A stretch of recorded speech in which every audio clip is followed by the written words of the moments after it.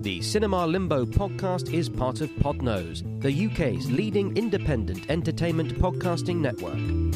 For episode archives of Cinema Limbo and all of the shows on the network, visit us at www.podnose.com. You can also follow us on Twitter via @Podnose or send us an email via admin@podnose.com.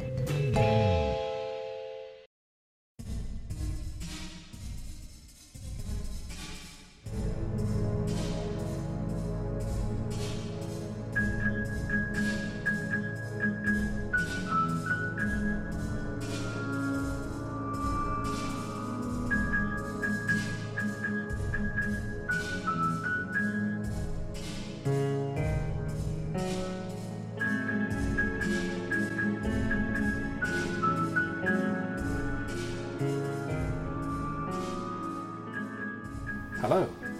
Many of us go through our lives without ever being truly challenged. Some seek out obstacles for themselves, but others have them thrust into their path and discover aspects of themselves they cannot have imagined. My name is Jeremy Phillips, writer, critic and vitamin salesman, and you're listening to Cinema Limbo. This evening's symposium concentrates on Silver Streak, the 1976 comedy adventure starring Gene Wilder, Richard Pryor, Jill Clayburgh and Patrick McGowan. My guest is bibliophile and connoisseur Emmanuel Alsquet, and you join us in my parlour in the January depths. Hello, Emmanuel. Hi, Jeremy. How are you? I'm good, thank you. Excellent. Well, the first film that we watched together for the podcast was a jovial story of prisoners of war and masculinity under stress and torture. So I thought we'd go somewhere a bit different with the second one. A bit. And have a really fun comedy adventure in which a guy blacks up. Yeah, that was completely different, yeah. I agree. So what did you think of Silver Streak? Not my cup of tea. Definitely not. I see. Sorry, I don't know if you really enjoyed it. It's really... I had to watch it in 2 different sessions. Okay. Not because I didn't have enough time. It's just like, I can't get through this. Oh, okay. I have to take a break and go to work and carry on the next day. So you decided to work as like a relaxing break from watching this film. Well, I thought I would have a working day in between 2 evenings where I watched it. Okay. Yeah, it's not... I don't know, I didn't feel... I don't think it has aged well in terms of the action scenes, for example. Okay. So I thought maybe on that one... No, I wasn't bored necessarily, but I thought it was not as engaging as some action films, maybe, that I would have watched. There were some funny lines, some funny dialogue lines that probably kept me going, and I was looking for those nuggets of dialogues. Right. And that's what kept me through. And I like at the end, I thought there was tension. Just at the very end, wherein they're on the train and the train is about to hit Chicago. Yeah. And I think that was the highlight. And that was it. There were some really cringing and embarrassing moments. And I thought, should I carry on or not? But I thought, for the sake of your podcast, I would carry on watching it. Thank you, you're very kind. You made me go through this. What did you think about it? I'm curious. I thought it was great. Oh, really? Yeah. I didn't... It was actually a lot better than I remembered. Oh, wow, okay. So you've watched it many times. Yeah. I remember Silver Streak as being like a staple weekend afternoon film, that it would like always be on like 3:00 on a Sunday afternoon. And it was just something I remembered really well from when I was young. I thought, I wonder how that film looks now. Okay. And I think it is a film of its time. It is very much a film of the mid-70s. But for what it is, I think it stands up really well. Okay. I'm really surprised because I'm thinking if you've seen it when you were younger and you want to see it now, maybe you feel a bit nostalgic and you remember liking it when you were younger, but actually with hindsight now you're thinking, maybe not that great. But actually you enjoyed it. Yeah. Okay. Can you tell me in broad terms what the story is?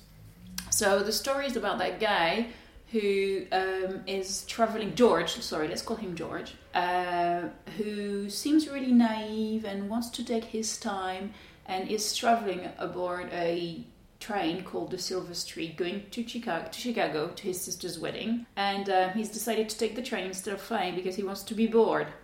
I remember him saying that, and you're like, haha, you don't know what's waiting for you.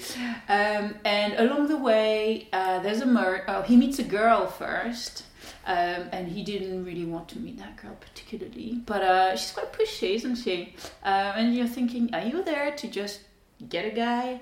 Anyway, the first night they end up. Oh no, she's on the opposite side of his cabin.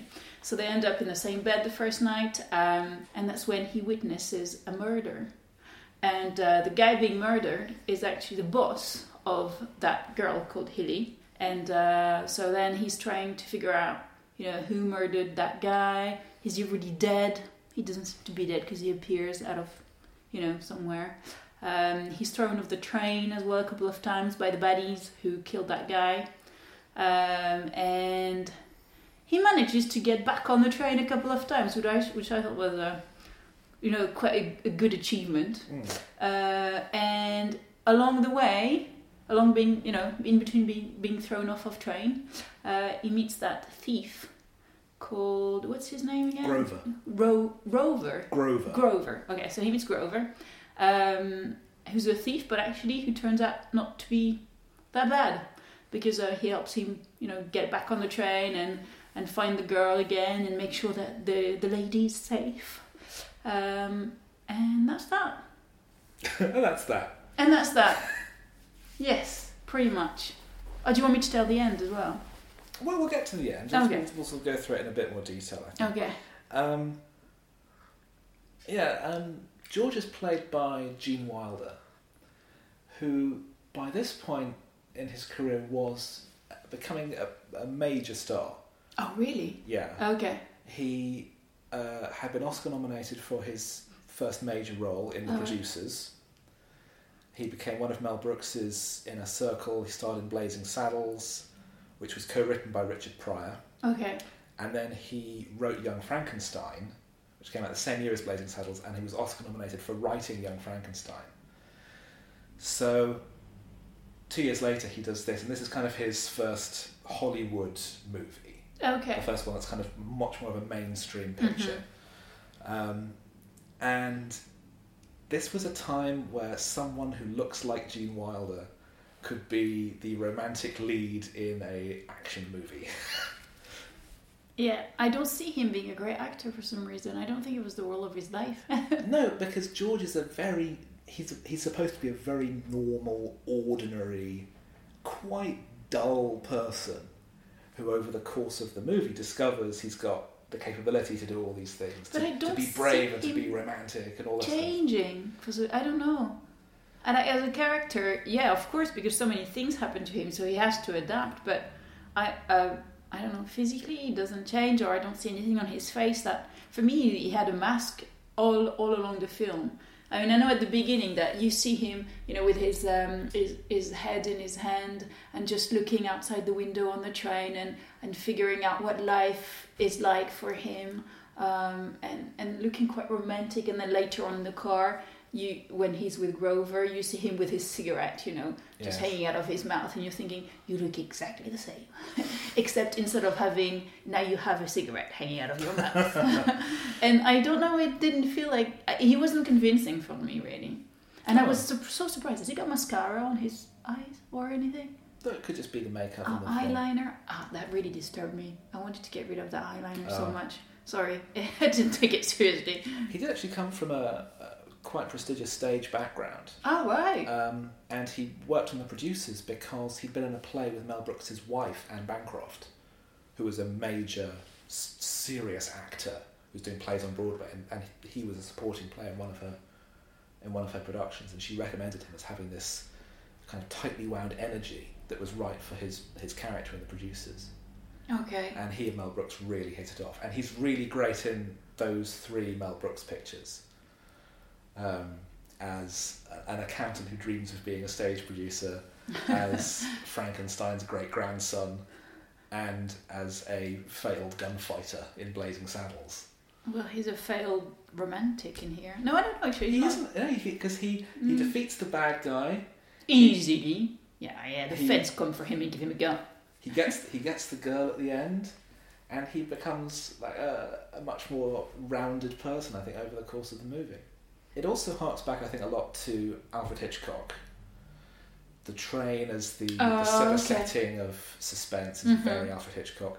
The ordinary man suddenly caught up in this situation and mistaken for someone important, and the kind of suspense and action set pieces all feel very Hitchcockian, like the repeated train top chases, the whole bit with the sheriff where the idiot sheriff, that George Powers, just by grabbing his gun straight out of his hand. Easy enough. Anybody could have done that. And it's just a gag at how incompetent this guy is.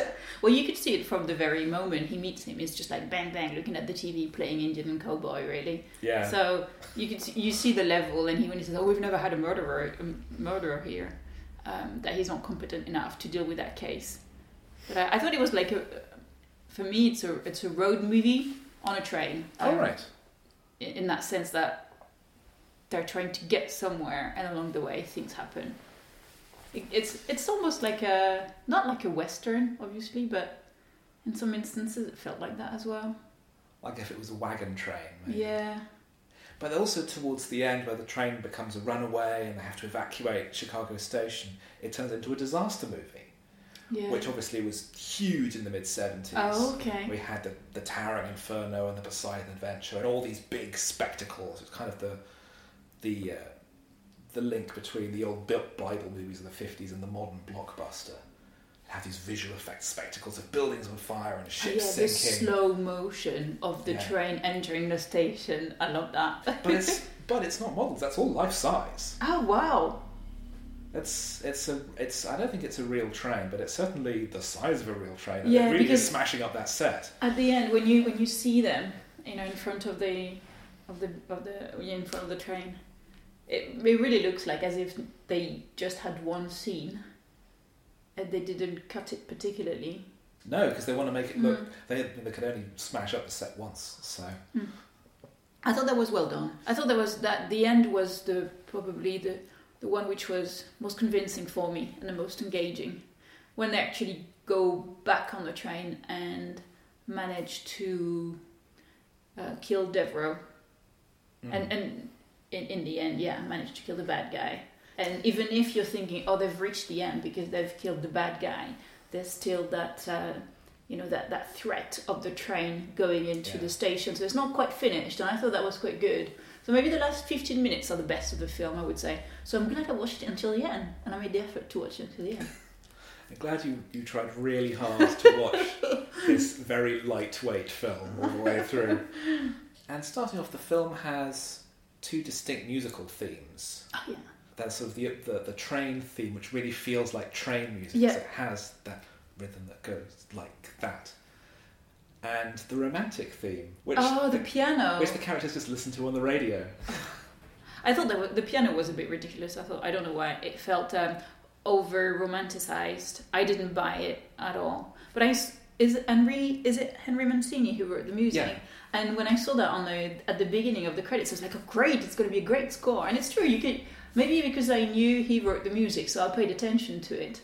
But apart from the piano stuff, which I really... Not the music in itself, but how they used it, I thought I just didn't bit too syrupy for you. Yeah, definitely. Okay. Especially when... I mean, maybe the first time when they meet and she's got that on the radio and he said, oh, whenever I think about that music, I'll think of you. Fine, you go, one-liner, blah, blah, blah. You can see that he's getting into her, but... He's not really thinking about seeing her again. He was just going to think about this music and associate it to her. But then when he comes back on the train and the radio is there, everything's gone but the radio, and he turns it on and magic, that piano theme. Well, maybe it's like the train the train radio station, and it just plays that one song because that's the only record they have. Yeah, maybe like in one of the carriages there's a DJ in a tiny little booth. Yeah. And they can only have like one tiny little 7-inch record, and it's got the same track on both sides. Oh yeah, the records. You're right. That was the time. Or 8-track tapes. So the train sets off from Los Angeles, and George is in the bar on the train, and he gets chatting to a guy called Bob Sweet.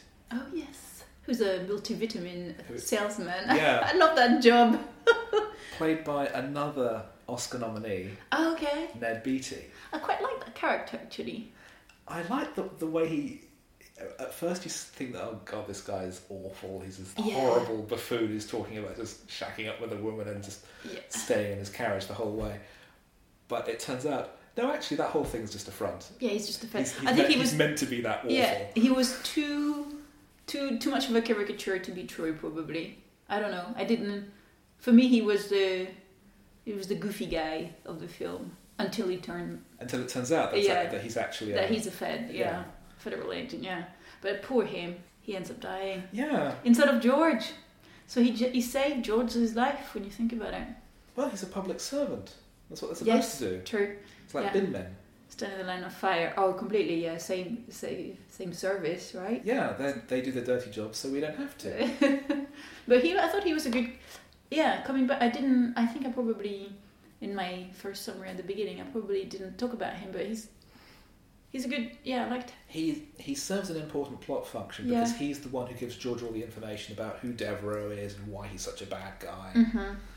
Because Devereaux, it turns out, it's like one of the most pointlessly evil characters in films. He's a mass killer. He's a mass murderer, but he kills people only to protect his own art supply of all the art fraud that he's been committing.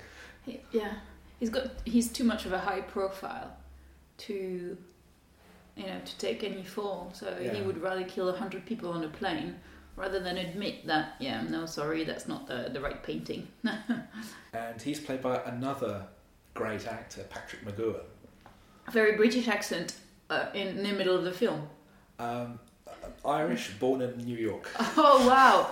That was like, it sounds very British to me. Did it sound British to you? Or It's kind of a transatlantic accent. It does sound a lot more British than anyone else, yes. Yeah, it sounded very posh, so maybe I thought that's why.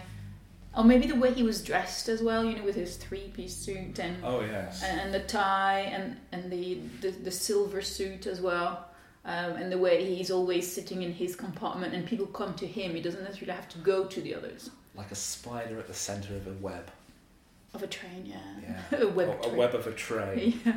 And it goes around in circles. Patrick McGoohan he was never a big movie star, but he was a big star on TV in the 60s in the UK. He had a series called Danger Man, which was a spy action series. And he decided he became so successful in it that he decided he didn't want to do that anymore. He came up with a new show called The Prisoner, which was about a spy who resigns from his job and is then kidnapped and taken to this secret village where everyone has numbers instead of names, and the authorities want to know why he resigned, but he won't tell them. And it's this kind of strange allegory about individualism and control and surveillance. And this was broadcast at like 8 o'clock on a Sunday night. Oh, wow. Okay. And at the time it was the most expensive TV show ever made, and everyone hated it. Is it really bad? Because it sounds really interesting, actually, as a plot. It's one of the greatest TV shows ever made. Oh, okay. I doubt that anyone listening to this hasn't heard of it, but I wasn't sure whether or not you had. No, because it was also quite not. Big in France. Was it? Yeah. It's an amazing series.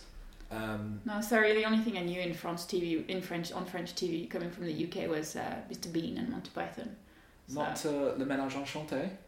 Oh, is it French? Is it British as well? We had our own version. Oh, we just made up completely new stories and used the original pictures. Oh, okay.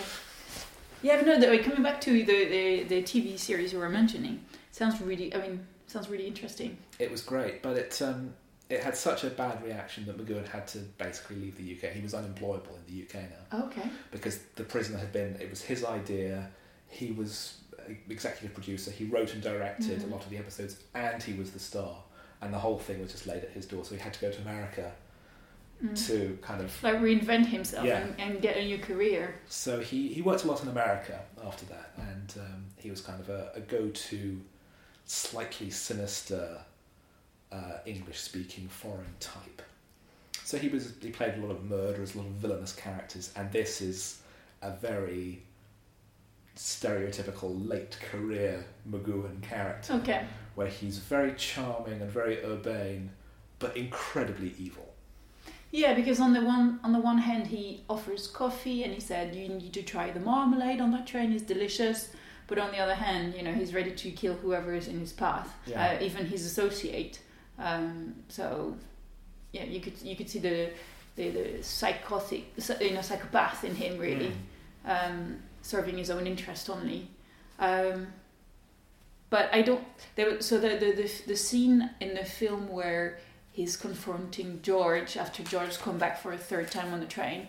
He's confronting him, and before Grover comes in and pretends to be the waiter on the train, or how he calls him, I can't remember. But he explains the whole plot and what he's done, and I thought that dialogue line was terrible.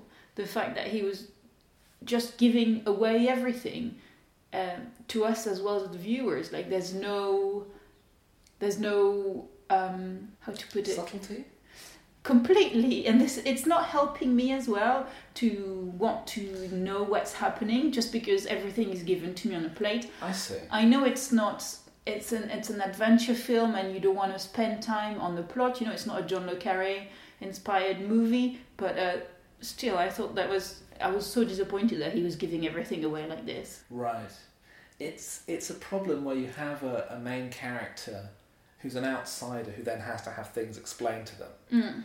How can you communicate that information in a way that feels natural and doesn't get in the way of the story?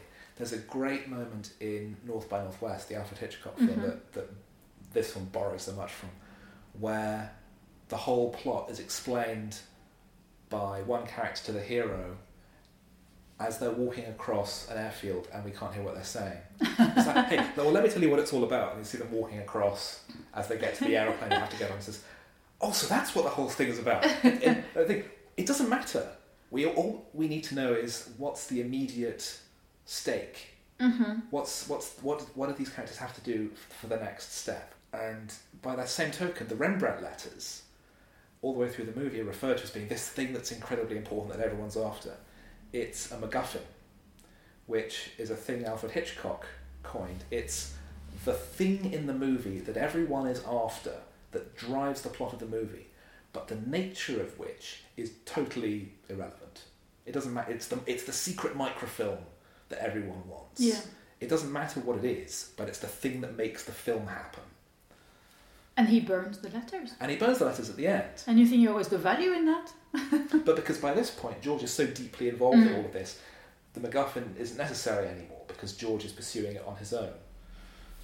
But, yes, so George and Hilly, having accidentally met when he burst into her carriage while she's in her underwear. Sorry. Of course she has to be in her underwear. But he's very apologetic and he's trying to close the door, but the door won't close properly.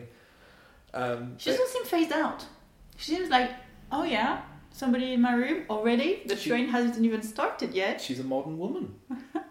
I'd rather a nice apologetic man like George would have burst in than someone like Bob Sweet. Oh yes, true. Who would just stand there staring. They have dinner together, they go back to her cabin, and as you say, they're all kissing and cuddling, and suddenly a dead body dangles in front of the window and falls off the train. Yeah. And I'm thinking, gosh, the film has just started. Is there a murder already? Okay, so we don't know anything in the background of what's happening, and that's it, a murderer. Yeah. So something's been done. I have to try and read my own notes at this point. Go ahead. The following morning, you see the camera. There's actually a really beautiful shot of just the train moving across the landscape, and the camera just moves in and in and in until we see George standing looking out of the window. Maybe that's why I thought it was quite Western sometimes, because you've got these large landscape shots. It does a really good job of showing off the landscape that the train's moving through. And what's incredible is all those train scenes were not shot in America. Oh, really? They couldn't get permission to film with trains on American railways. So it's not really the Silver Streak? Does it even exist? There's no such thing as a Silver Streak. Oh, I'm so disappointed. I thought it was like a real thing. No. Oh, okay. No. I quite like the idea. It's all the train location material was filmed in Canada. Hence the snow and the mountains and all that. Yeah. Okay. I thought the beginning was shot probably in South America because you can see all the cacti. You know, in the night you've got those shots as well. The night shots where you can see the outlines of all the vegetation, and I thought it really looked like not South America, but the southern part of the Southern North. California. Yeah. That would have been the Mojave Desert, which is something that's come up a lot in the podcast in the past. And there could have been some shooting there. And the very beginning of the film is filmed at Los Angeles Union Station, and there's bits at the end that were filmed at Chicago Station. Mm-hmm. But all the active scenes involving the train had to be filmed in Canada. Okay. It seems convincing enough to be North America, but it's strange that they didn't get... I mean, with all this land available in the US, they didn't find one piece of land that... It was the train company. It was the train operator wouldn't let them do it because they said that it would give their company a bad name. Okay, I see. Well, I'd rather take the plane, true, in the US because it's quicker, but still, I don't know. I don't think that anything like that could happen anyway. So it wouldn't have given them a bad name, necessarily. It's being associated with it, though. I think they're worried about public image. Okay. They tend to worry about things like and this. And the Canadians work really fine? Yeah, it's fine. Yeah, just come over here, eh? You just put your camera down, that's it. But that morning, as George is just pottering around the cabin, he looks at the back of the book written by Hilly's boss, and the picture on the back is a picture of the man who was killed. And he recognised him straight away. If you saw a dead body dangling off the roof of the train, I guarantee that his face would be seared into your mind, at least until the following day. I don't know, the point of view is different because he was lying on a bed and this body appeared on his window upside down with a shot in the head, so it might have been a bit disfigured. And then he sees that picture at the back of the book, black and white picture, portrait, probably the guy looking, friendly, because you want to buy his book, so you've got to look all right on the picture. And I was surprised that he recognizes him straight away. And it's like, it could have had a bit of a doubt. I don't know. Well, maybe, but you have to make allowances for the fact that it's a movie. True. Yeah. And then the letters are in there straight away. But the most precious thing is in the book of the secretary lying on, some bedside table. Well, I think that's a nice little double bluff, that we see the thing that everyone's after straight away, but we don't know what its significance is. And the thing that's so precious is just concealed in plain sight. Yeah. And then he just drops the book, with negligence in his suitcase, whatever. But he doesn't know that it's going to be a precious item later on. There's a scared Hispanic woman. I can't remember what she was so upset about. I assume that she was Spanish. Okay, yeah, probably right. Los Angeles, starting from Los Angeles. Oh yeah, because he burst.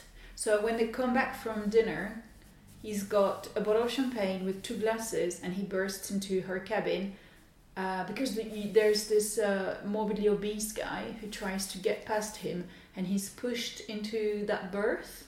Berth. And so she just shouts rape, rape, rape, and then throughout it comes back later on towards the end of the film, doesn't it? And she's still really upset with him. Yeah. So he's mistaken for a rapist and an assassin for him. He does kill one guy, though. He does, and we'll get to that because I like the way that that's portrayed. Okay. But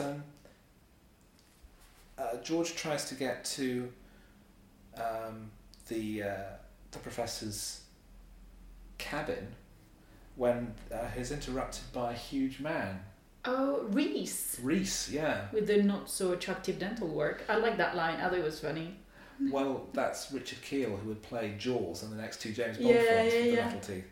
And Reese slightly overreacts to George's investigation by immediately throwing him off the train. Completely. I was a bit taken aback. I didn't think about that was going to happen so quickly, and I don't know. Maybe the tension didn't build up for me. So when he was thrown off the train, it feels like as if he's just stepped off to a station in a way. I didn't think it was the end of the world, or I didn't see it as a problem, just because there was no tension built up before that. In a way, I was like, okay, fine. And he shouts, "Son of a bitch!" when he's off the train, right? A couple of times. Every single time. Oh, every single time. Okay. Well, we've got several elements. We've got a dead body, we've got people searching the dead man's cabin, and we've got a witness to the murder having been thrown off the train. And that lady's still on the train. And the lady's still on the train and maybe in danger. So George just starts walking along the line, following along the train. I'm thinking, where are you going to end up? Don't you want to do a recce first before going anywhere? He's definitely an urban guy. Oh, absolutely. Yeah, with his shoes, his precious shoes as well. Oh God, when he starts walking, I'm thinking, you want to get rid of those boots first. And then he ends up in meeting that lady in the farm. A farm in the middle of nowhere. And she's a pilot as well, isn't she? Yeah, well, first she gets George to milk a cow. And he can't do it. And he can't do it because he is, as you say, a very urban guy and doesn't know how. I thought that scene was a bit appalling. Sorry. It's like, why do you want us to watch that he can't milk a cow? I could have told you that before. Yeah, so as I've written here, it's suddenly a film where a man tries to milk a cow. But she says that she'll give him a lift to the nearest station, and he says, "Oh, great!"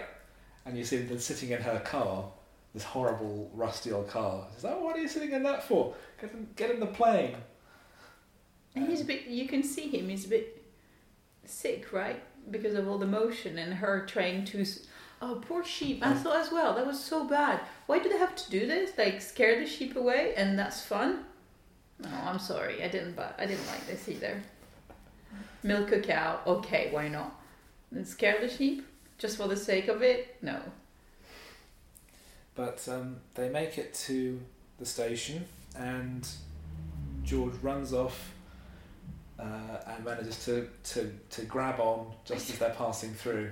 I thought I was like, lucky you. Oh yeah, it's a film. Okay, it's a film. Yeah, you have to get back on for the sake of the plot.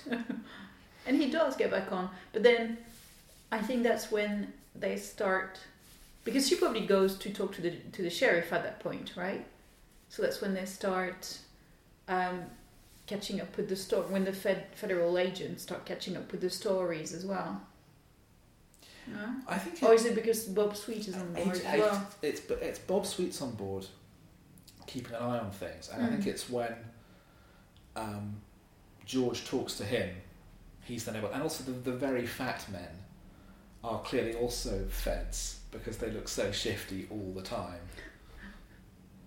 But he gets back, he makes it in time for lunch, and he has lunch with Bob Sweet, and explains about what's happened, I think, and Bob tells him about Roger Devereaux. Yeah, and how he's involved in 2 other murders as well.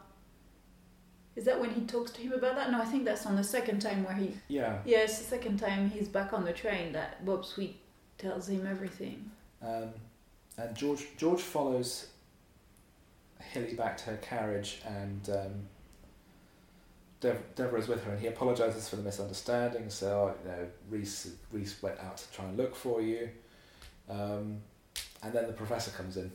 That's when the fake professor, comes in, and because Hilly doesn't react. That's when I thought, oh, she knows about it. She's into this plot, because even though he could pass for the professor, somebody who works with him would know straight away that he's a fake.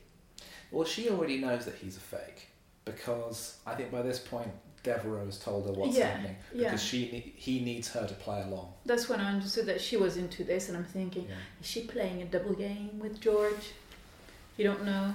Well, that's the nice thing, is that George says, "Oh well, I must have just imagined it then. Maybe I was imagining a lot of things last night." And you can see that he's clearly really hurt by this. He thinks that Hilly's betrayed him, and so that he's been thrown off the train for nothing. Yeah. And that he thought that she was in great danger when actually she wasn't. And maybe that she didn't even have any feelings for him at all. So Devereaux asks, would you like to join us for dinner, Mr. Caldwell? No, I'll just eat on my own in my room. Oh, poor George. And he does that. He does the big eyes. So that he goes and then as soon as he's out the door, Devereaux turns around and slaps Hilly across the face. And it's like, right, that's a very sudden change of mood. Yeah. That's when you're thinking she's completely manipulated by her. She's in the middle. She doesn't know what to do. She wants to protect George, clearly. Yeah. But she doesn't know how to react properly. She's caught in the middle. I feel a bit sorry for her. I quite like her character, even if at the beginning I was thinking that she was just another blonde secretary. But her character is quite interesting, maybe. Maybe it's one of the best, probably. George drinks at the bar and gets talking to Sweet. And that's when Sweet tells him, I believe your story. I know that the professor's fake because he ordered whiskey earlier. Exactly. And he wouldn't because he's a health nut. Yeah, he would, because in the first scene as well, when George meets in the first part of the movie, when George meets Hilly, she says that the professor or her boss is already in his cabin with probably a hot cocoa or I can't remember what, and probably in bed because he's a health nut. Yeah. So it's repeated. It's as if you were thinking, yeah, okay, I did hear it the first time. Thank you. You don't need to say it again. That's a bit too much. But hey, we got that for sure.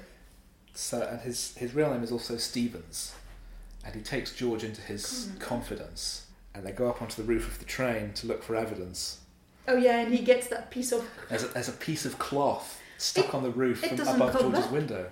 It doesn't come back afterwards, right? As a proof to anything. But George has someone who believes him, and there's evidence that there's something going on. So that then gives him the motivation to think there's more to this. Yeah, true. It gives him. He probably realizes that he hasn't dreamt it, and what he saw was real, and that he's now being manipulated. It's probably good for him though, for his own self-esteem. Yeah. To realize that he was right. And also that Hilly wasn't just playing him the whole time, that she's involved with this, but she's being manipulated too. It's true. I forget about the relationship and how important that is for him that Hilly is honest with him. Yeah. Because he's not a typical heroic type. He's all sort of soft and quiet and he's not a hero. He's clearly definitely a really sensitive person. So the idea that she was putting it on and she doesn't really have much interest in him, it clearly hits him really hard. And hence the nostalgic scene with the piano. Exactly. The piano song. So that would have a big impact on his behaviour and his personality. I can't imagine that really happening now. If you were to tell this kind of story in a film today. Because the male lead would have to be much more tough and masculine and not so openly sensitive. Not necessarily. Maybe it wouldn't be shown into that really cheesy way with the piano song. Yeah. But Andrews explains that the professor was going to prove that paintings Devereaux had certified were in fact fake. Yes. And were part of a scheme by Devereaux to make millions, and the key being the Rembrandt letters, whatever is written in them. Because the professor is supposed to give a lecture, yes, presenting his book and showing that the paintings are fake. And now you've got a fake professor who's going to deliver a different lecture and completely trash the professor's reputation, and Devereaux will be in the clear. Exactly. and they mentioned the whole the plane crash Devereaux caused. 100 people. 100 people killed just to cover up his own art misdeeds. In Germany. Or was it Germany? Yeah, it was in Cologne. I don't know how you say it in English. Köln. Cologne. Cologne, okay. Like the aftershave. Yeah. I wonder where it comes from. Anyway. But they go into a tunnel and there's a gunshot, and it turns out that Andrews has been shot. Stevens, rather, has been shot. The porter comes in, sees George with the dead body holding a gun, and goes, "Oh my God, he's a murderer!" Yeah, but once again, I think that scene, even though I think it could have had a lot more tension and a lot more drama into it. I didn't feel particularly bad that he was now not only labelled as a rapist but a murderer. I don't know. I didn't. But now he's on his own. Yeah. Yeah, that's true. And Devereaux's other henchman, Winey, sees him and he's shocked that George is still alive because he thought he shot him.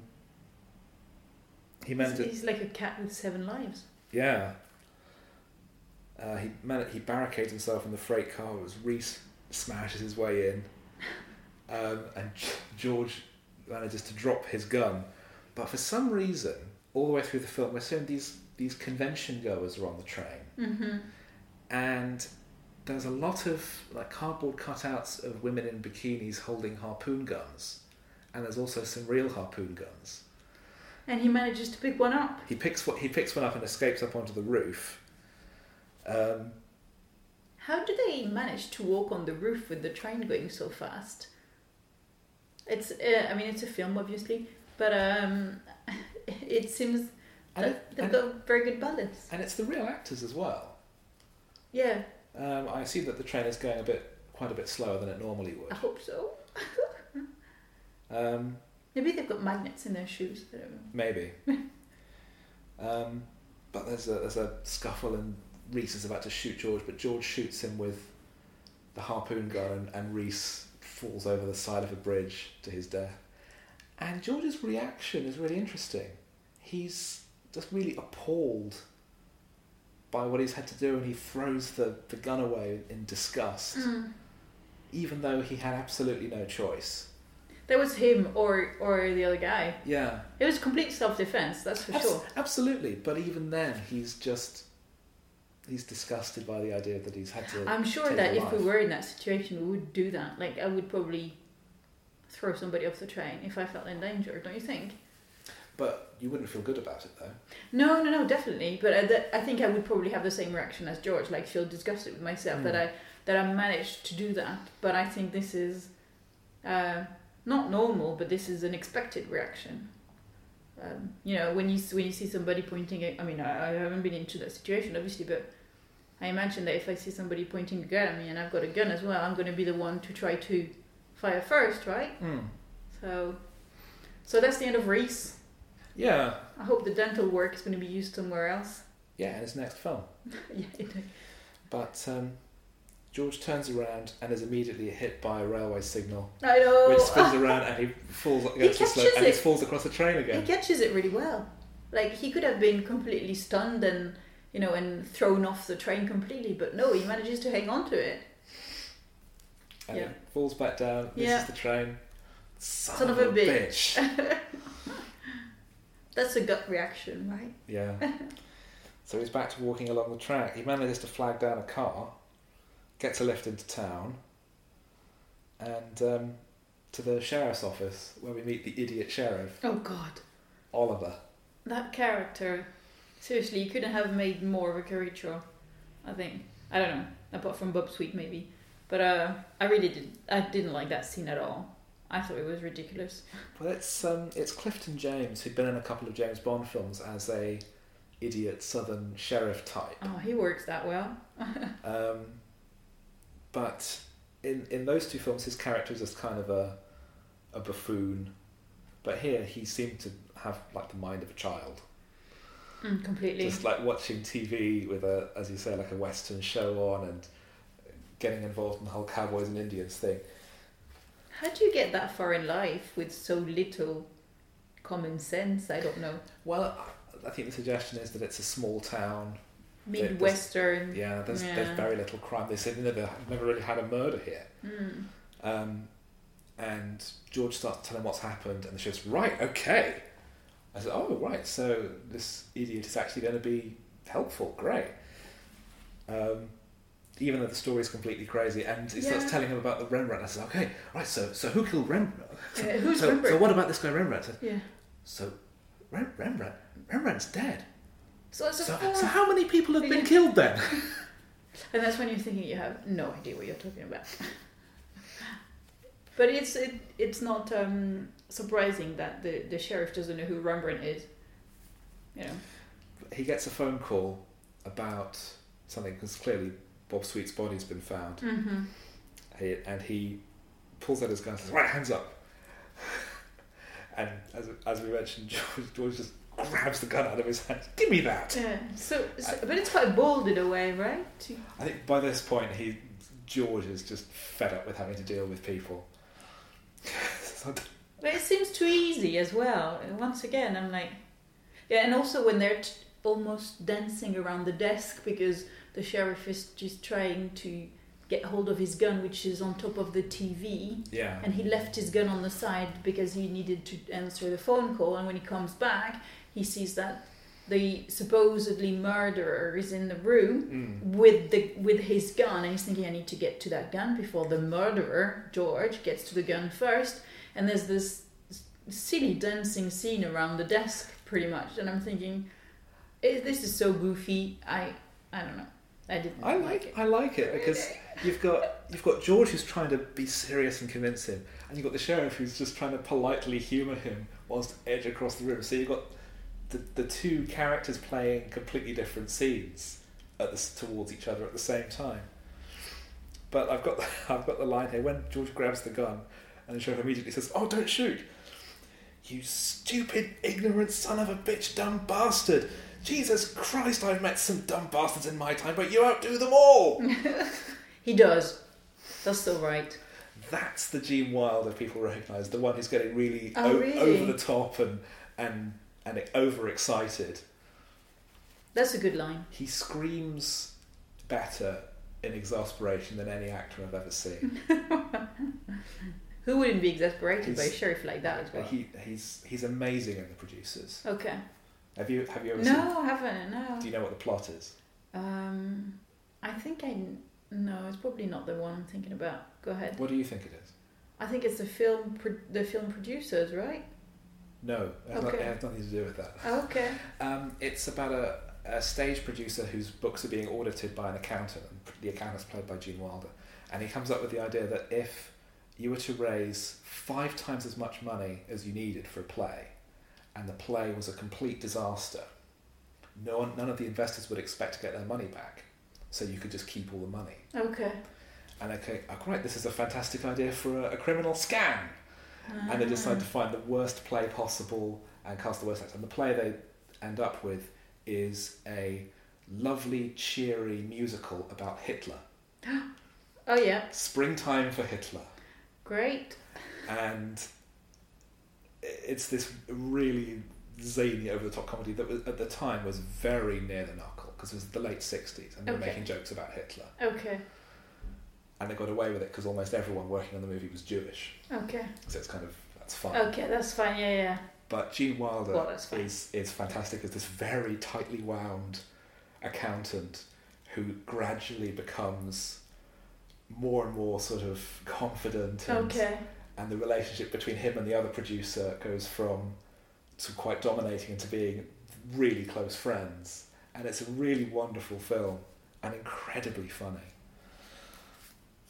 Especially if Gene Wilder gets really angry. I might watch it. I'll see. I'll let you know. Have you seen Willy Wonka and the Chocolate Factory? Only the most recent one. Oh, the original's wonderful. Okay. Because he plays Willy Wonka. I can. Oh yeah, of course. Yes. Okay. I picture the poster now. And he sings, and he's quite a good singer. He's good enough. Mm-hmm. And there's a scene towards the end, if you're familiar with the story, where Charlie is told that he doesn't get to win anything because he interfered, and Wonka says, "No, you win nothing. Get out!" And the switch from this sort of magical wonder to being really angry and yelling at a child, and he plays it totally seriously. It's really shocking and startling. And Charlie's sent away, but he has this special sweet that he was supposed to take to give to an enemy chocolate maker, but he leaves it behind. He just puts it on the edge of Wonka's desk, and you don't see Wilder's face. You just see his hand gently reach out and put it over the sweet, and that was like the secret test of character, that he could send Charlie away like that, but Charlie would still not betray Wonka. And it was, "Charlie, you won! You won!" and it's the happy ending. And that whole scene is amazing. He just goes from being this magical wizard to being this really angry figure, and then reveal that this delight that he was. I guess I'd probably like that much more than the producers. I don't know. I need to check. I'll check it out. They're both great. Gene Wilder was a great actor and a much loved performer because he had a real human warmth to him, and he would regularly just rewrite scripts of his own films because he was a better writer than a lot of the writers he was working on. So did he participate into the script writing of this? I think he might have had a hand. Colin Higgins had been quite a successful writer on his own. He wrote Harold and Maude, which was a hugely acclaimed film a few years earlier, but he quite liked the idea of just writing a classic style suspense movie. Just like, these things make money and it sounds like fun to do. Why not? And he had the idea of, I always dreamt of, getting onto a train and meeting a beautiful blonde and getting into an adventure. And that was just, I'll just write a movie about that. Start of the plot. And a few years later he wrote a film called Foul Play, which was Chevy Chase's first film as a star. And it's another kind of modern Alfred Hitchcock style adventure about a woman who gets involved with a plot to assassinate the Pope. And it's mainly a comedy, but with lots of thriller elements as well. And it really feels like a kind of a sibling to Silver Streak. Okay, you can see that it's the same. Yeah, it's a very similar style. Okay. Like the threat is real, but there's a lot of comedy. Okay. And it also has a very popular comedian introduced well over halfway through the film. A bit like here when you think about it. Yeah, because that has Dudley Moore show up at the end. Okay. And it was Dudley Moore's first American role, and Richard Pryor doesn't turn up in Silver Streak until the film is over halfway through. Completely, yeah. I thought they were supposed to be like the magical duo, and actually there's not a lot of scenes when they're together, if you think about the whole movie. No, I mean, once he's introduced, Grover spends almost all his screen time with George. But yeah, I checked, and he doesn't turn up until the film is a full hour in. Oh wow, okay. And how long is it? An hour 40? It's about an hour 50. Okay, yeah. Oliver's nephew, who's the deputy, turns up. Oh yeah. And the dumb guy. He's a complete idiot. Yeah, who thought that we thought that the sheriff was so stupid, but then we hadn't met his nephew. Yes, the gene pool's been even further watered down. And George steals his police car, drives off, and as he's driving out of town, suddenly a man sits up in the back seat. There's a thief in the back. Hello. And it's Grover, who is a thief who's been arrested. And we don't know what he's stolen though. We never know, do we? I get the impression that a car? He's a thief, and he acknowledges that he's a thief. But I get the feeling that maybe he's been picked up specifically because he's black. Okay. Probably. And a black guy in a small Midwestern town with a moron for a sheriff is never gonna sleep too well at night. Although he does introduce himself as a thief, as if he was like his daily job. What are you doing here? Oh, I'm a thief. Okay, fine. As if you could say, I'm a salesman. I don't know. Well, I mean, he's talking to someone who's just held up the sheriff and stolen a police car, so he's clearly... And who turned out to be a murderer. Oh, you can just let me out over here. I don't deal with the big M. But no, he's not let on the side. Definitely not. No. George explains the situation, and Grover is sympathetic. He is. Yeah, definitely. He's thinking, oh, okay, that guy is really into deep trouble. There's a lady involved. Maybe he's a romantic as well. Yeah, because this is a guy who's in real trouble and things could get really bad. And I'm already on the run from the law. How much worse is it going to get? And he wants a bit of fun as well, because when they're going through the police cars, when the police cars are trying to stop him, and they're in the middle of the road, is that he's so into it that he thinks it's going to be so much fun if they actually go through the barriers of the police cars. And they do, and he finds it really thrilling. So I think he's there to help George because he thinks George is in trouble, but also he really wants a bit of fun. Yeah. A bit of adrenaline. Maybe that's why he's a thief, because he loves the thrill of maybe having to escape and get caught. Yeah. Richard Pryor was quite a dicey choice for this role. What does that mean, dicey? Risky. Okay. Like when you're playing dice. Oh, right. Because he'd already made his name as a stand-up comedian. Mm-hmm.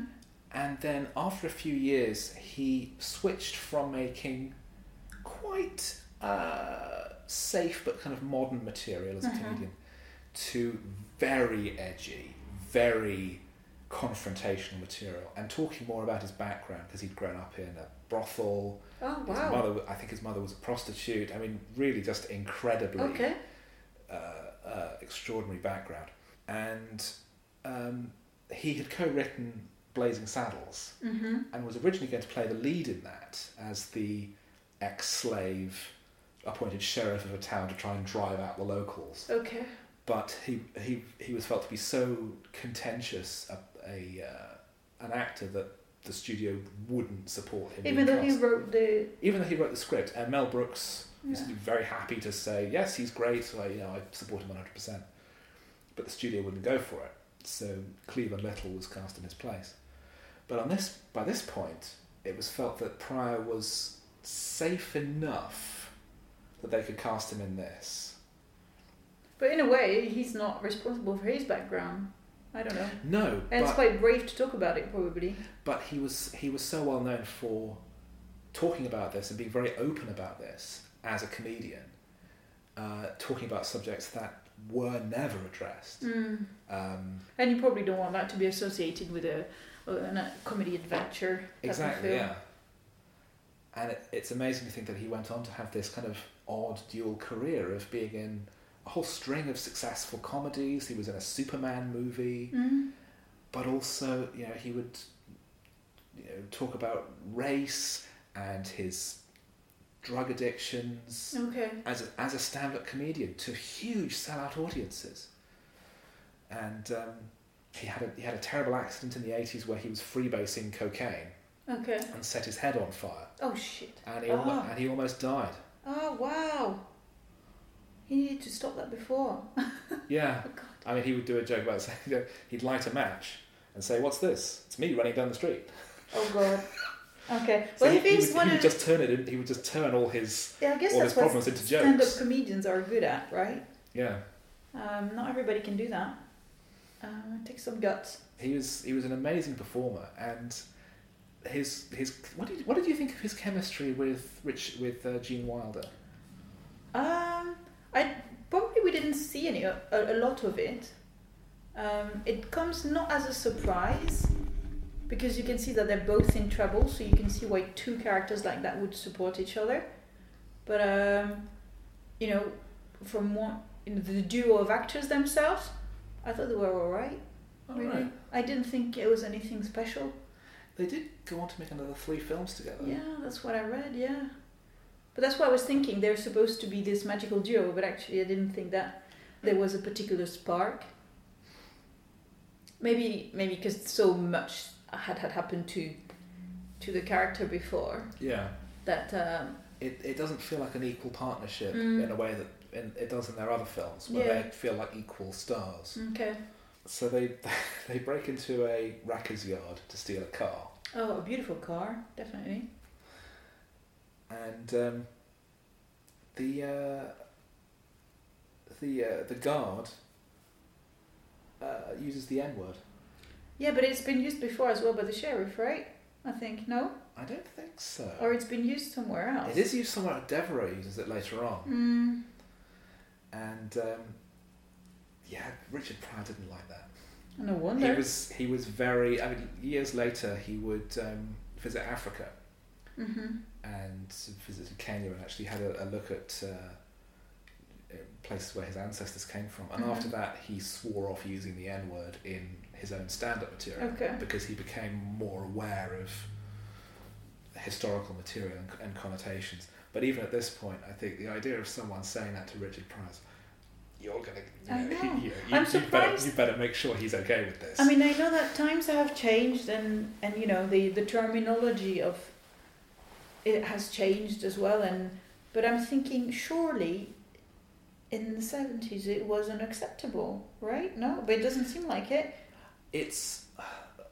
In the context of the film, it's shown to be unacceptable because we've got to know Grover, we like him, and the two characters who use the N-word are both portrayed as being unequivocally bad people. Mm. So I think in context it's okay, but the fact that it's still sort of felt to be okay to use in a film, even given this context. And the film is rated PG, by the way. Is it? I thought it was 12. No, it's a PG. Oh yeah.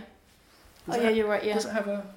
Oh, maybe at the back. What does it say at the back? It says it contains mild language. Oh. And a mild sex scene. No, it's not sex Oh, scene. no. Well, No. Sex references, Sex but it's, There's a bit of kissing and cuddling and they've got all their clothes on. Yes, so. true. And talking about gardening. Oh, yeah. But now coming back to that scene where there's still a car and the guy is using the N-word, I was really shocked actually. I didn't think that this was going to happen. And you're thinking, it's that guy is stealing your car. That's why you should be angry. You shouldn't be angry because he's black. And for me, that was completely unnecessary. Well, I know someone who would assume that he's stealing the car because he's black, because that's what black people do. But then he's just being thrown on the floor by a white guy. George, the one with the gun, actually. George knocks him out, and Grover is quite impressed. I know. But once again, that scene is just so... There's no tension. You don't know that George is going to do that. Obviously, he comes out of the blue, and then it's over in like 2 seconds.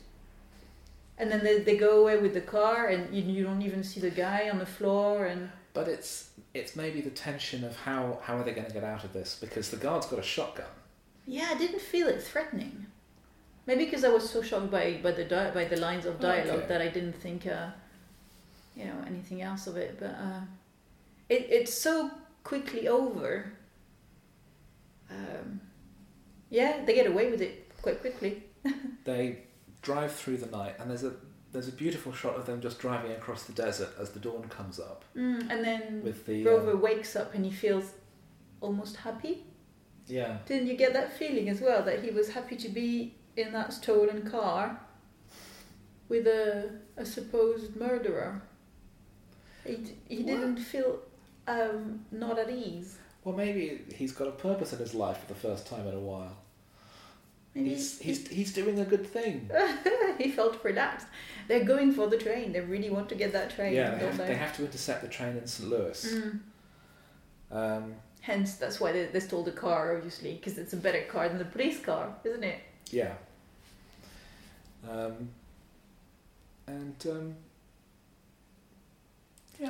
really like that scene where you just have the romance theme in the background as George says that he's worried about whether or not Hilly's still alive.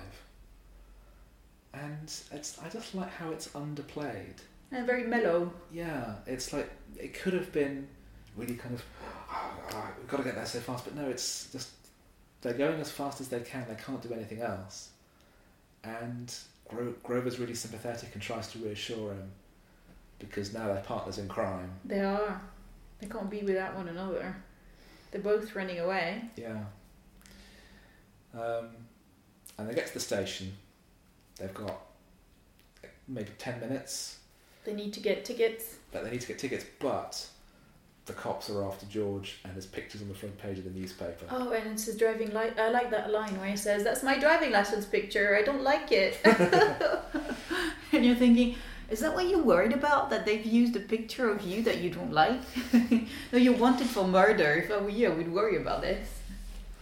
Well, I like that just as a little comic edge. That, Yeah, I did. Not only are they after him, they're using a picture of him that he doesn't like. Yeah, I would. Yeah, if they used my driving license picture, I would be worried.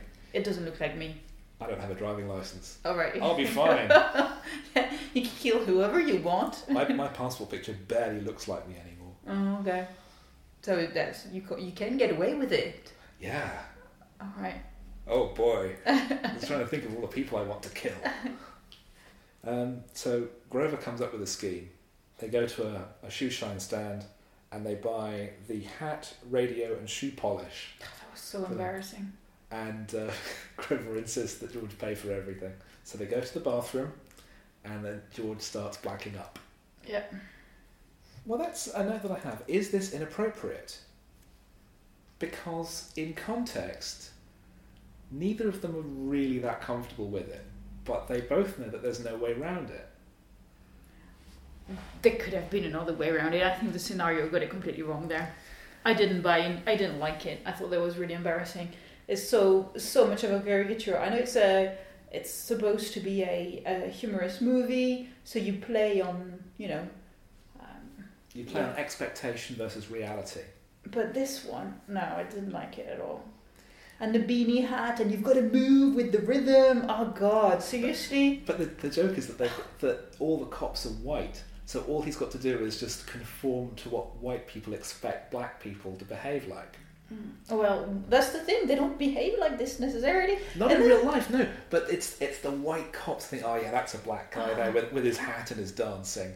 And then when Grover says as well, oh, it's okay, we just need to fool the white cops or the cops as long as no Muslims see you. And I'm thinking, what? So all blacks are Muslims or all Muslims are... oh God. Well, in context at that time, Muslims were mostly like Nation of Islam, African American converts rather than Middle Eastern people.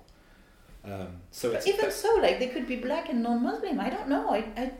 But they're also at the time far more likely to be very, very angry with someone who blacked up in public. I would have been definitely. I don't know. I felt really more than just uncomfortable. I felt like this was not.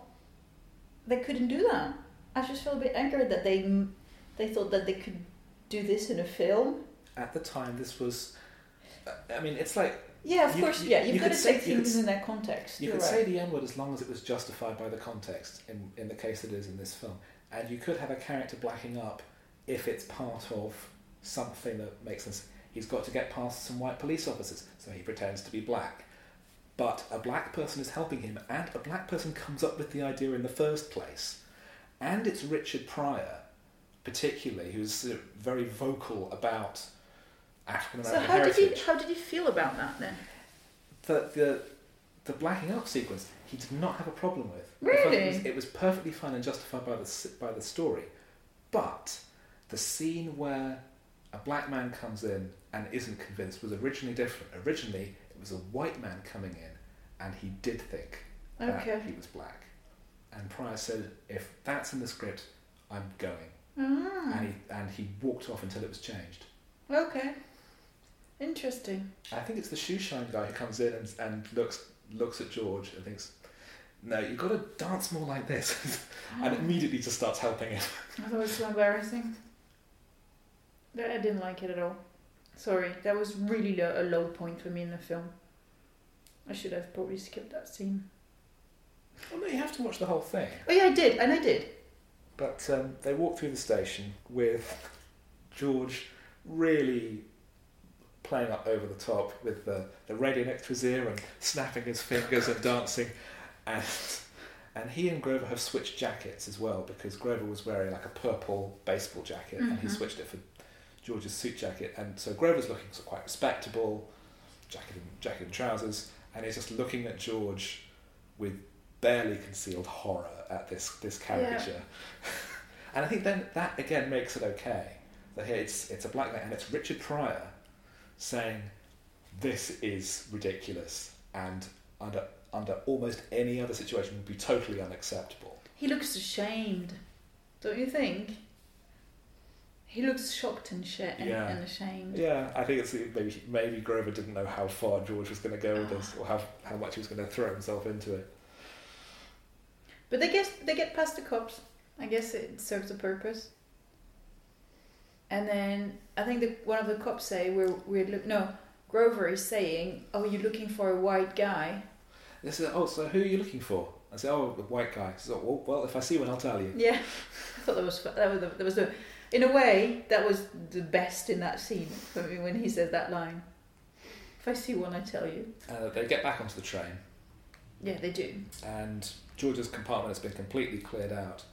They get back on the train with tickets, so they're within the law. Yeah, I like that as well. It's like you've done so many wrong things, but you're still buying train tickets. Well, they wouldn't have been able to get onto the platform without it, I suppose. But they managed to get on the train earlier on by just jumping on it, so why not try a second time? Or a third time? I don't know. Yeah.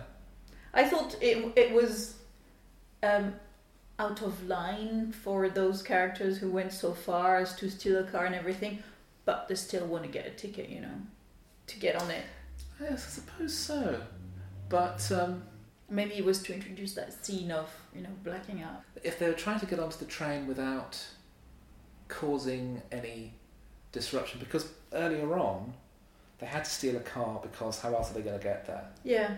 Whereas once they get to the station, they don't want to attract any unnecessary attention. So it's like, okay, we'll get tickets, we'll go through the ticket barrier, we'll just play everything cool. I'll be blacked up, but that's okay. Is it? But they get on the train. They manage to.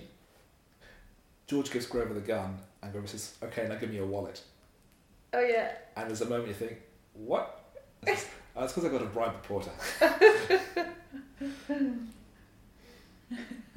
And yes, as you said, they've cleared everything out apart from the radio. Yeah, they're so good like that. Healy said, "No, you have to leave the radio." And George is knocked out by Mr. Winey. Oh yeah, that was a bit strange that he went cold so quickly. Just one blow, poof, like this. That's it. That's a movie. That's the movie. Yeah. Once again, you're like, oh, okay, no struggle. Okay, I take it for granted that something is going to happen to him. When he wakes up, Hilly tells him that she was cooperating to try and protect him. Yeah. And he's touched. And he tells her that he missed her. Yeah. Aww. Whilst Devereaux is having his breakfast with his mum. Oh, do have some of your marmalade. Yeah, beautiful marmalade on that train. Yeah. Come in, sit down. And he explains the whole thing, and George brags about killing Reese as well, and that's sort of an interesting shift, I think, from his attitude earlier. I think maybe I can't remember that. Maybe he's doing it to show that he's equally, to show that he can be not trusted, or that he can be feared as well. Yeah, that he can be tough, and that he's not a pushover the way Devereaux thinks he might be. Yeah. But the plan is to frame George as the murderer after he tried to blackmail the professor, and that Hilly and George then shot each other over a quarrel. Hilly doesn't seem phased out. She's like, okay, yeah, I'm buying into this. I mean, she doesn't agree necessarily, but there's no protest. Well, she doesn't know what to do. I mean, it seems like Devereaux holds all the cards. He's got George at gunpoint, and George might be, not taking it in his stride, not exactly rolling over, but there's nothing he can do. Hey, but Grover saves the day. Then Grover comes in wearing a porter's uniform, and he's really sort of... it's like Pryor just came up with like a funny character. Hey, why don't I just play like an annoying waiter character? He is really annoying, yeah.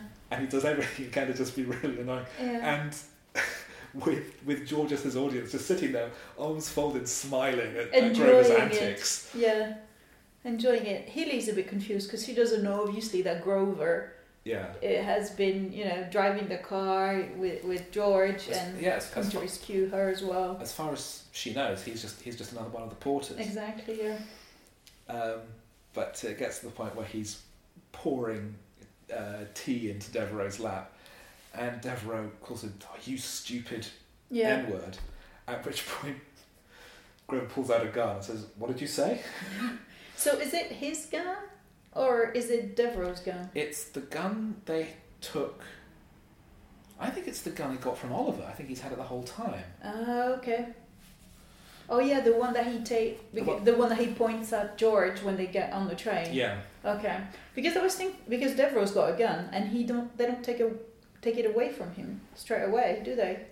No. Mistake. They should have.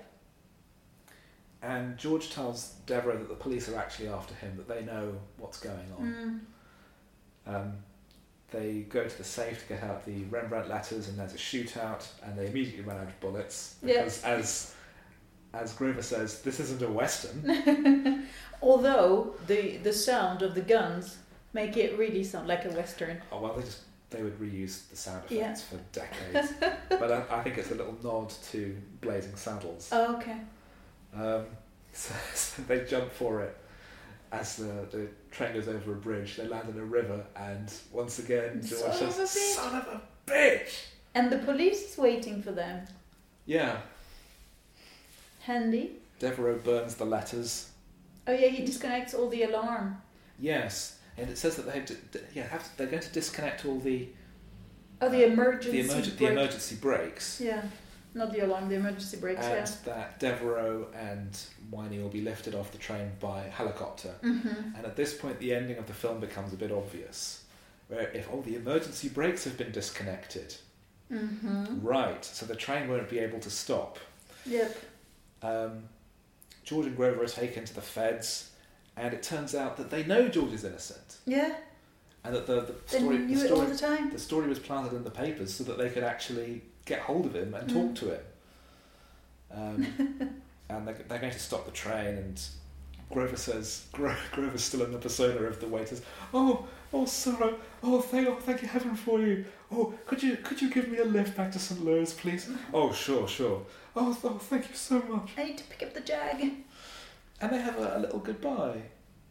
They do, yeah. It feels quite emotional. Yeah. But what I don't like in that scene, though, is it's the fact that the feds just give George a gun like this. He's a civilian. Yeah, that does feel a bit odd that they just hand him a gun. I know. And extra bullets as well, just in case. He's not. They're supposed to protect George, not involve him more. Well, obviously there wouldn't be any plot left.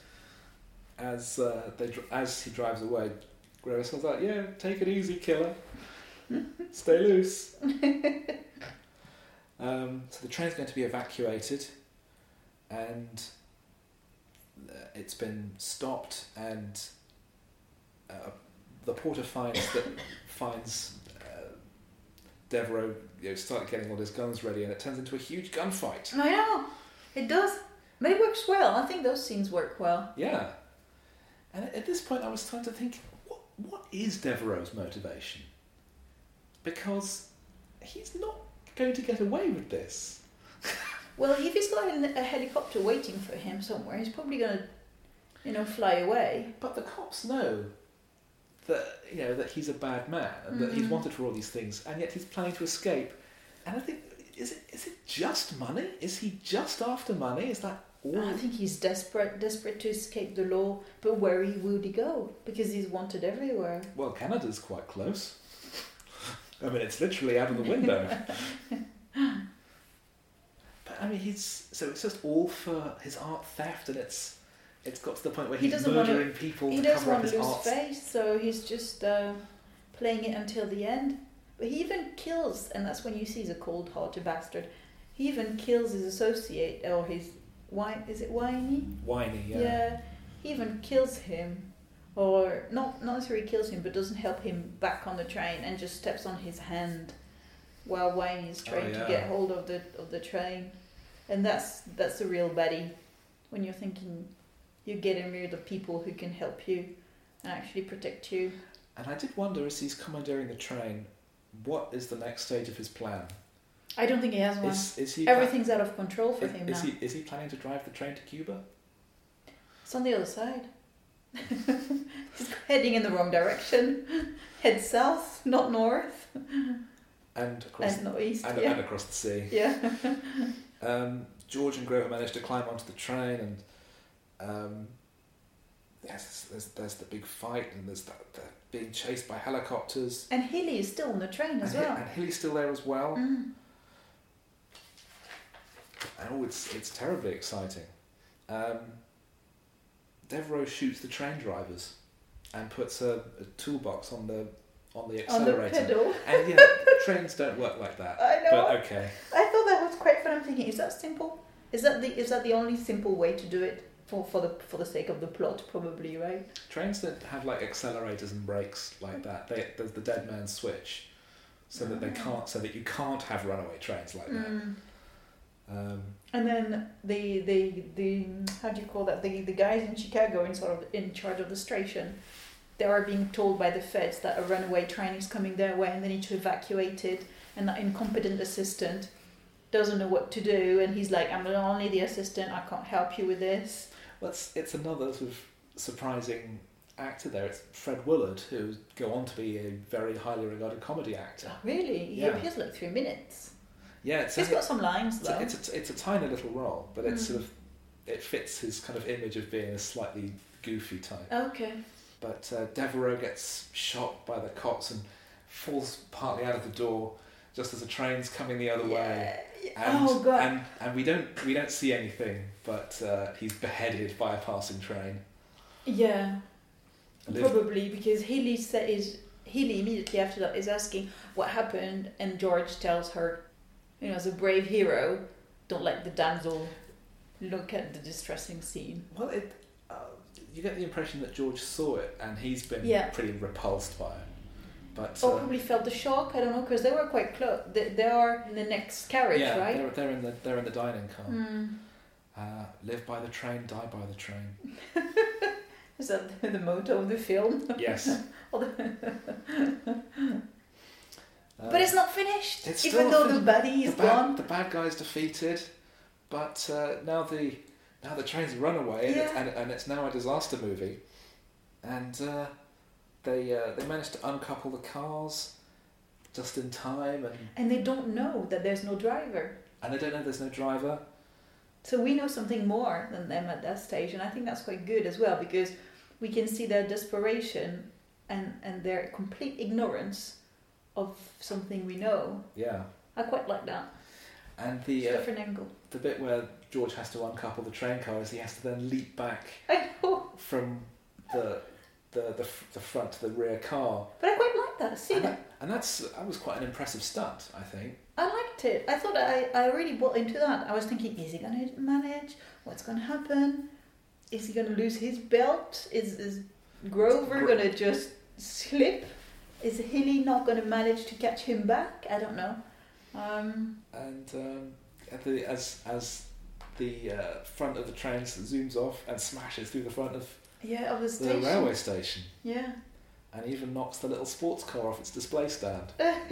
Handy. Yeah. Very handy. Again, I remember seeing that thinking, why is there a sports car there? Everything's linked. There's a purpose to every little car along the way. The rear cars gently coast into the station, and Hilly, Grover, and George get out, and they can't get to see the front of the train. And George says, "It looks like it's grinning." Yeah, I thought that was a bit pointless. That one. I'm thinking, why'd you say this? I think maybe they just looked at the prop and thought, it looks like it's grinning. It does look like it's grinning. And they look around, Grover's gone, and then it turns out that he's driving away in the sports car. Nobody seems to be worried about Devereaux's body, or even the professor's body along that way, or even Reese's body. We don't know about it. There's been like 3 murders along the way, and everybody's driving away in a car happily ever after, you know? Yeah, everyone just leaves. Yeah, it's like, hey, bye, okay, fine. But yes, Hilly suggests that she and George could go to the park, I and know.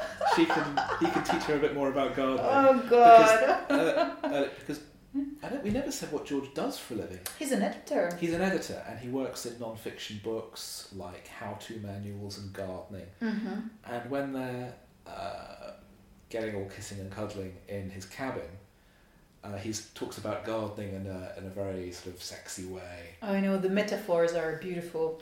And so she wants to know more about gardening. Sure. And yeah, it ends with them sort of walking away from the I know. huge wreckage of the remains of Chicago Station. And they're, just happily walking away. Nobody's asking them anything. They're just going to go into a park. It's a movie. I know, but... yeah, it is. It's a...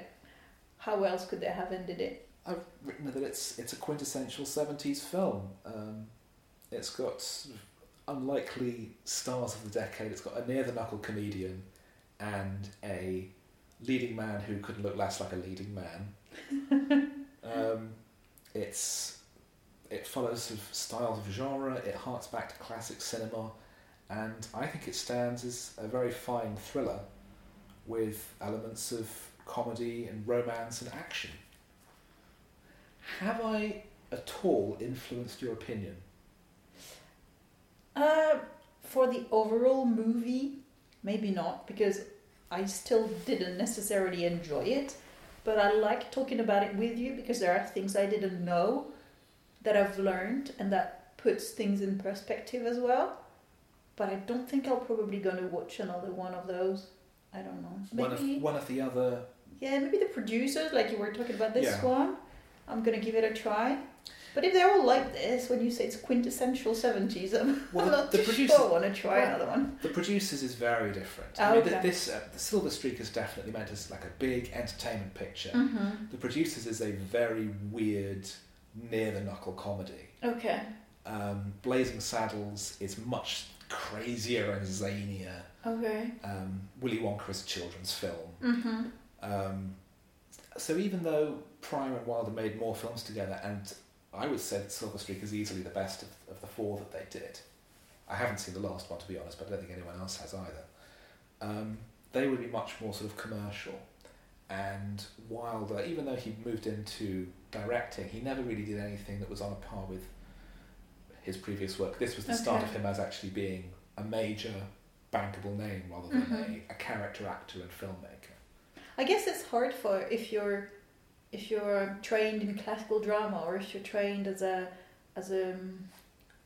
act in theatre, is to actually get that, become a star, a movie star for entertainment. As well for yourself, there's probably not a lot of actors who do that transition well and who want to do that transition just because they don't want to be seen as entertainers. They want to be seen as serious actors. So credit to him for jumping to the other side in a way, in the entertainment side. They made their last film together in 1991. Okay. It was called Another You, and it was a critical and commercial disaster. After which, both effectively retired from films. So they didn't end on a high note? Unfortunately not. No, Gene Wilder did some work in television. He wrote his autobiography, wrote several novels. Sadly died a couple of years ago. Richard Pryor made one final film, David Lynch's Lost Highway. It's so weird that his last film would be a David Lynch film. Really? He's in it? I can't remember. He is the owner of the garage. I've got to watch that again. He's only in one scene and he's in a wheelchair. He was suffering from multiple sclerosis. Okay. And was quite severely disabled towards the end of his life. With all that drug? Even with all the drugs? Like he could... I'm kidding, sorry. I'm not sure the drugs helped. With the pain. But they both left a remarkable legacy in film and on stage. And I wouldn't say that this is individually their best work. And I know you disagree, but I think that it's a good representation of perhaps their general skills. Well, if you enjoyed it, that's good, right? It was completely different from the previous film as well that we talked about. It's quite different from Merry Christmas, Mr. Lawrence, yeah. I mean, the themes, the seriousness behind it, the portraying of what it is to be different. But this film too is about also a close relationship between two men. Yeah, it is. In a completely different way. So maybe the two films have more in common than we thought. I'm not too sure. Thanks to Emmanuel for making time for this recording. Cinema Limbo is now on iTunes with more than 60 episodes available, so please download, review and subscribe. We're also on Twitter @cinema_limbo, and Podnose is also on Patreon, so please do make a one-off or regular contribution to help us with our running costs. However, until next time, son of a bitch!